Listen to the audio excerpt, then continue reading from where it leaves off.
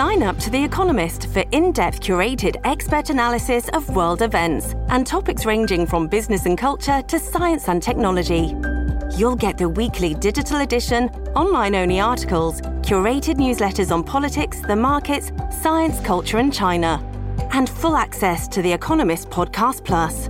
The Economist is independent journalism for independent thinking. Go to economist.com and get your first month free. Many of us have those stubborn pounds that seem impossible to lose, no matter how good we eat or how hard we work out. My solution is PlushCare. PlushCare is a leading telehealth provider with doctors who are there for you day and night to partner with you in your weight loss journey. They can prescribe FDA-approved weight loss medications like Wegovy and Zepbound for those who qualify. Plus, they accept most insurance plans. To get started, visit plushcare.com/weightloss. That's plushcare.com/weightloss.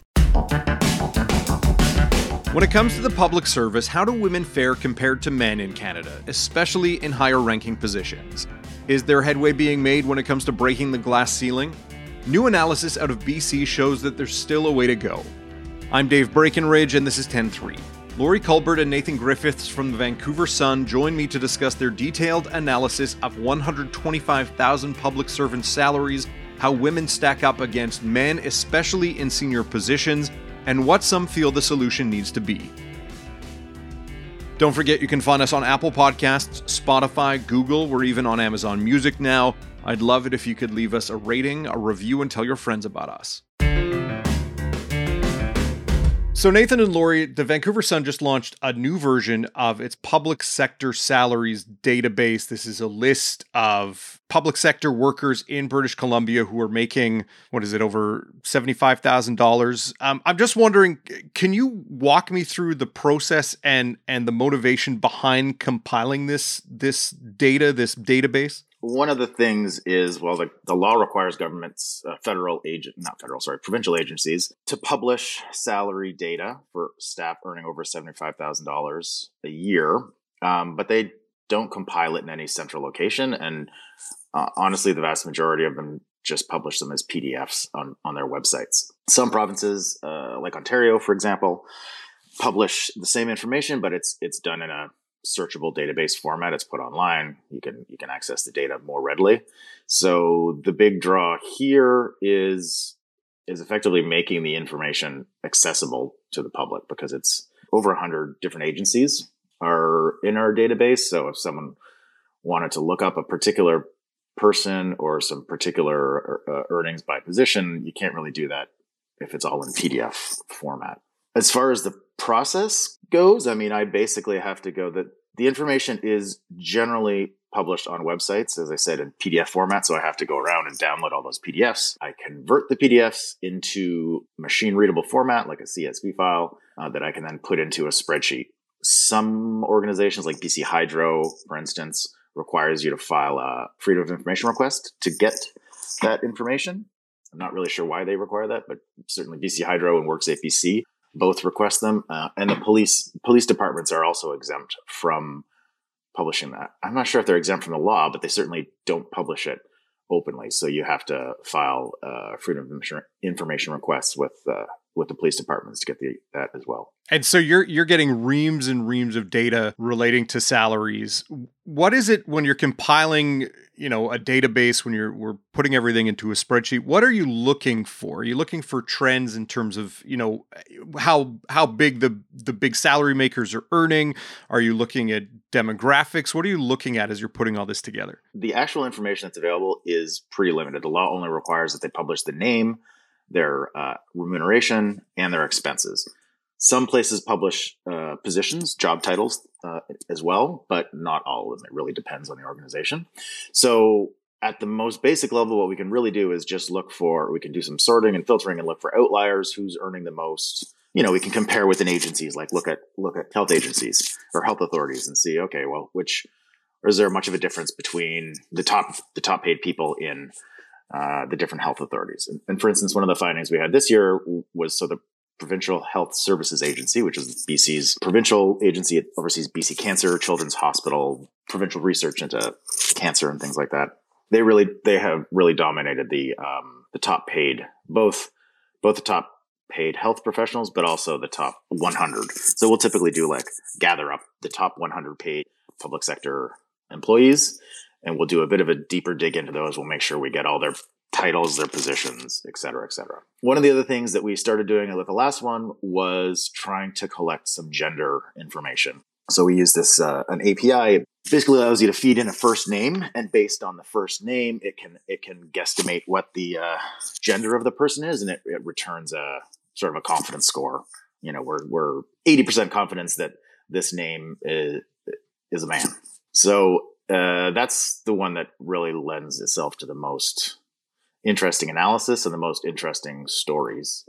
So that's a bit of a value add that we've add to the database. And I suppose that the big question out of all of these, because for the average reader, the average listener, sometimes they may not see the value in spending the time going through these numbers, 125,000 listings. What for you, Nathan, and then I'll pose the same question to you, Lori. What for you is the value in going through this information? What do you feel is important for the public to know about this information? I mean, honestly, for me, it's the gender information that we add to it that highlights the gender disparities in pay between men and women. I mean, that's the one thing that we can really pull out quite consistently. I think we get about 2/3 of the names in the database have reliable gender data from the API. So that's about 95% confidence level or higher. So our ability to take all this public sector salary information,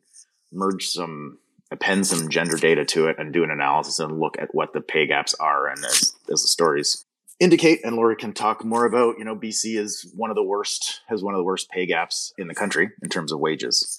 So that's something we can really add to the data. And Lori, for you, is it a sense of giving the public information that they should have a right to have, that they should know how this public money is being spent? And on top of that, is a case of beyond transparency to provide context for these public dollars and these public agencies? Well, I think as journalists, we're always wanting to provide as much transparency as possible when it comes to, how your tax dollars are being spent. This is the 11th year we've done the database, and but only the second year we focused on gender. And for me, like Nathan, I think the most valuable thing we're providing is some statistics behind the glass ceiling that women continue to keep hitting. I mean, we talk anecdotally about women not, reaching places in boardrooms and not being paid the same amount, not being given the same opportunities.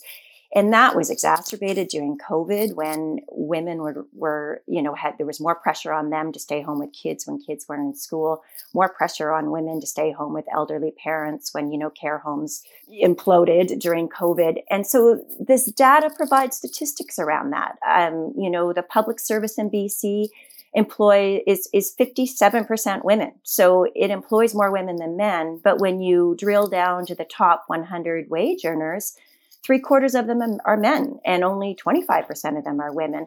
It's just a massive disparity. And then when you pull the lens back and you look across the country, Nathan's right. According to Statistics Canada, BC, along with Alberta, have the two worst gender pay gaps. In other words, women in those provinces overall make less money than men, and it's the worst gap in the country for those two provinces. And not coincidentally, BC, Alberta, and also Saskatchewan are the only provinces in the country with no specific pay equity legislation. So Ontario and Quebec, for example, they have provincial policies that require employers to have equitable pay between men and women and to release that information publicly. And it covers both public and private employers. In some of the other provinces, their pay equity legislation just covers public employers, but it's a good start, and it's more than what is happening in BC, and we can see the fallout from that in our data. Yeah, I mean, one thing I was curious about, like you kind of touched on it there, this idea that of the top 100 earners, it's, as you say, like a 70-28 split between men and women. But even when you talk about maybe not the top 100 earners. We're talking about a differential when it comes to these lower paying jobs to really higher paying jobs. What does the data show when it comes to those numbers? Like women who earn between 75 and 100,000, say, and then those who are kind of in the upper echelons making $250,000. Women are vastly overrepresented in the lower end of the salary spectrum. The higher the salary, the lower the percentage of women you'll see in those roles. It's very clear. Like we had I don't think we even ever published that chart I made. Yeah. So it shows, Dave, that women represent 60% of the workers earning between $75,000 and $100,000 per year, but just 37% of those making in the higher echelons of pay. And again, it just points to the same glass ceiling that women are continuing to hit, even though it's 2022. We're still whacking our heads against that ceiling. Are there areas where women may fare better? Are there sectors within the public sector that women, may make more money, may be more represented in the higher salary areas? Yeah. There certainly in healthcare, don't you think, Nathan, that healthcare is one of those areas where just right down the line in that sector, women fare fairly well. But there are other sectors where women are not near the top positions or not being paid as nearly as well as men, and that includes crown corporations, municipalities, and oddly, universities. Yeah, although the universities might be skewed because it's so heavily influenced by UBC, which has a very large gender gap. Mm-hmm. I was kind of taken by your newer story about education. This idea that you have a sector where the bulk of the teachers are women, and yet, despite that, there seems to be perhaps not necessarily as much upward mobility for women because the bulk of the bosses in the education sector are men, and presumably the bulk of the higher salary earners are men. Do we have a sense as to why that is in the education sector? No, why is an excellent question. I mean, we have 3 female superintendents in the quite large Metro Vancouver region that has multiple school boards. And when I interviewed the BC Human Rights Commissioner for the story, she said, what kind of message is that sending to children? These young, impressionable students that are coming through the system, that we have so many men running school boards. We'll be right back. Your brain needs support, and new Ollie Brainy Chews are a delightful way to take care of your cognitive health. Made with scientifically backed ingredients like Thai ginger, L-theanine, and caffeine, Brainy Chews support healthy brain function and help you find your focus, stay chill, or get energized. Be kind to your mind and get these nootropic chews at ollie.com. That's OLLY.com. These statements have not been evaluated by the Food and Drug Administration. This product is not intended to diagnose, treat, cure, or prevent any disease. This episode is brought to you by La Quinta by Wyndham. Your work can take you all over the place, like Texas. You've never been, but it's going to be great because you're staying at La Quinta by Wyndham. Their free Bright Side breakfast will give you energy for the day ahead. And after, you can unwind using their free high-speed Wi-Fi. Tonight, La Quinta. Tomorrow, you shine. Book your stay today at LQ.com.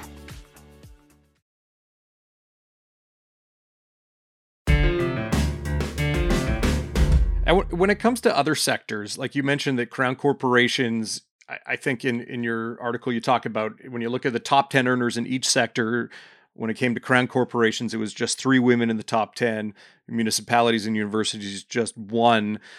What about when it comes to law enforcement? That feels like it's traditionally been a male-dominated field, and I know there's I know there's been some attempt to get more women involved in law enforcement, but is that a sector that just seems to be lagging behind others in bringing more women into the ranks and then bringing more women from those ranks into the top ranks? In British Columbia, the RCMP polices a large portion of our province, but we do have 12 municipal police departments, mainly in our large cities like Victoria, Vancouver, Abbotsford, etc.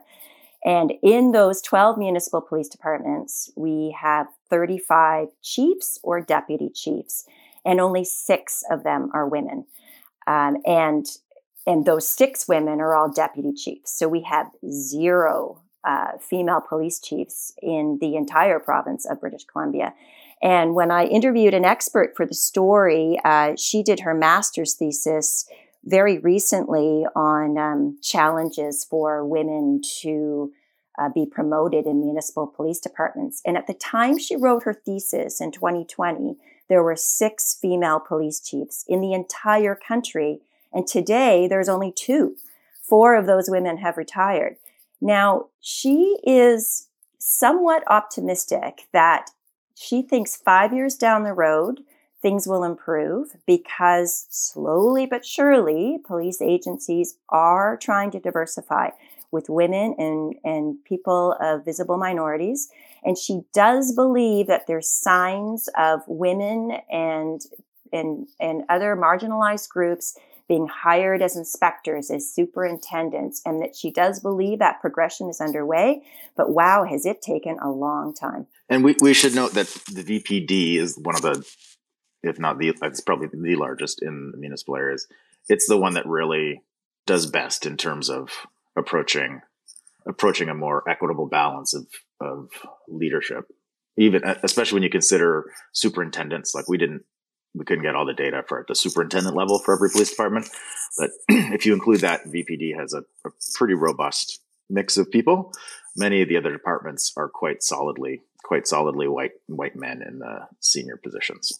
Yeah, Vancouver Police actually, it deserves credit for that. It has a higher percentage of women police officers. So across the country, 22% of sworn officers are women.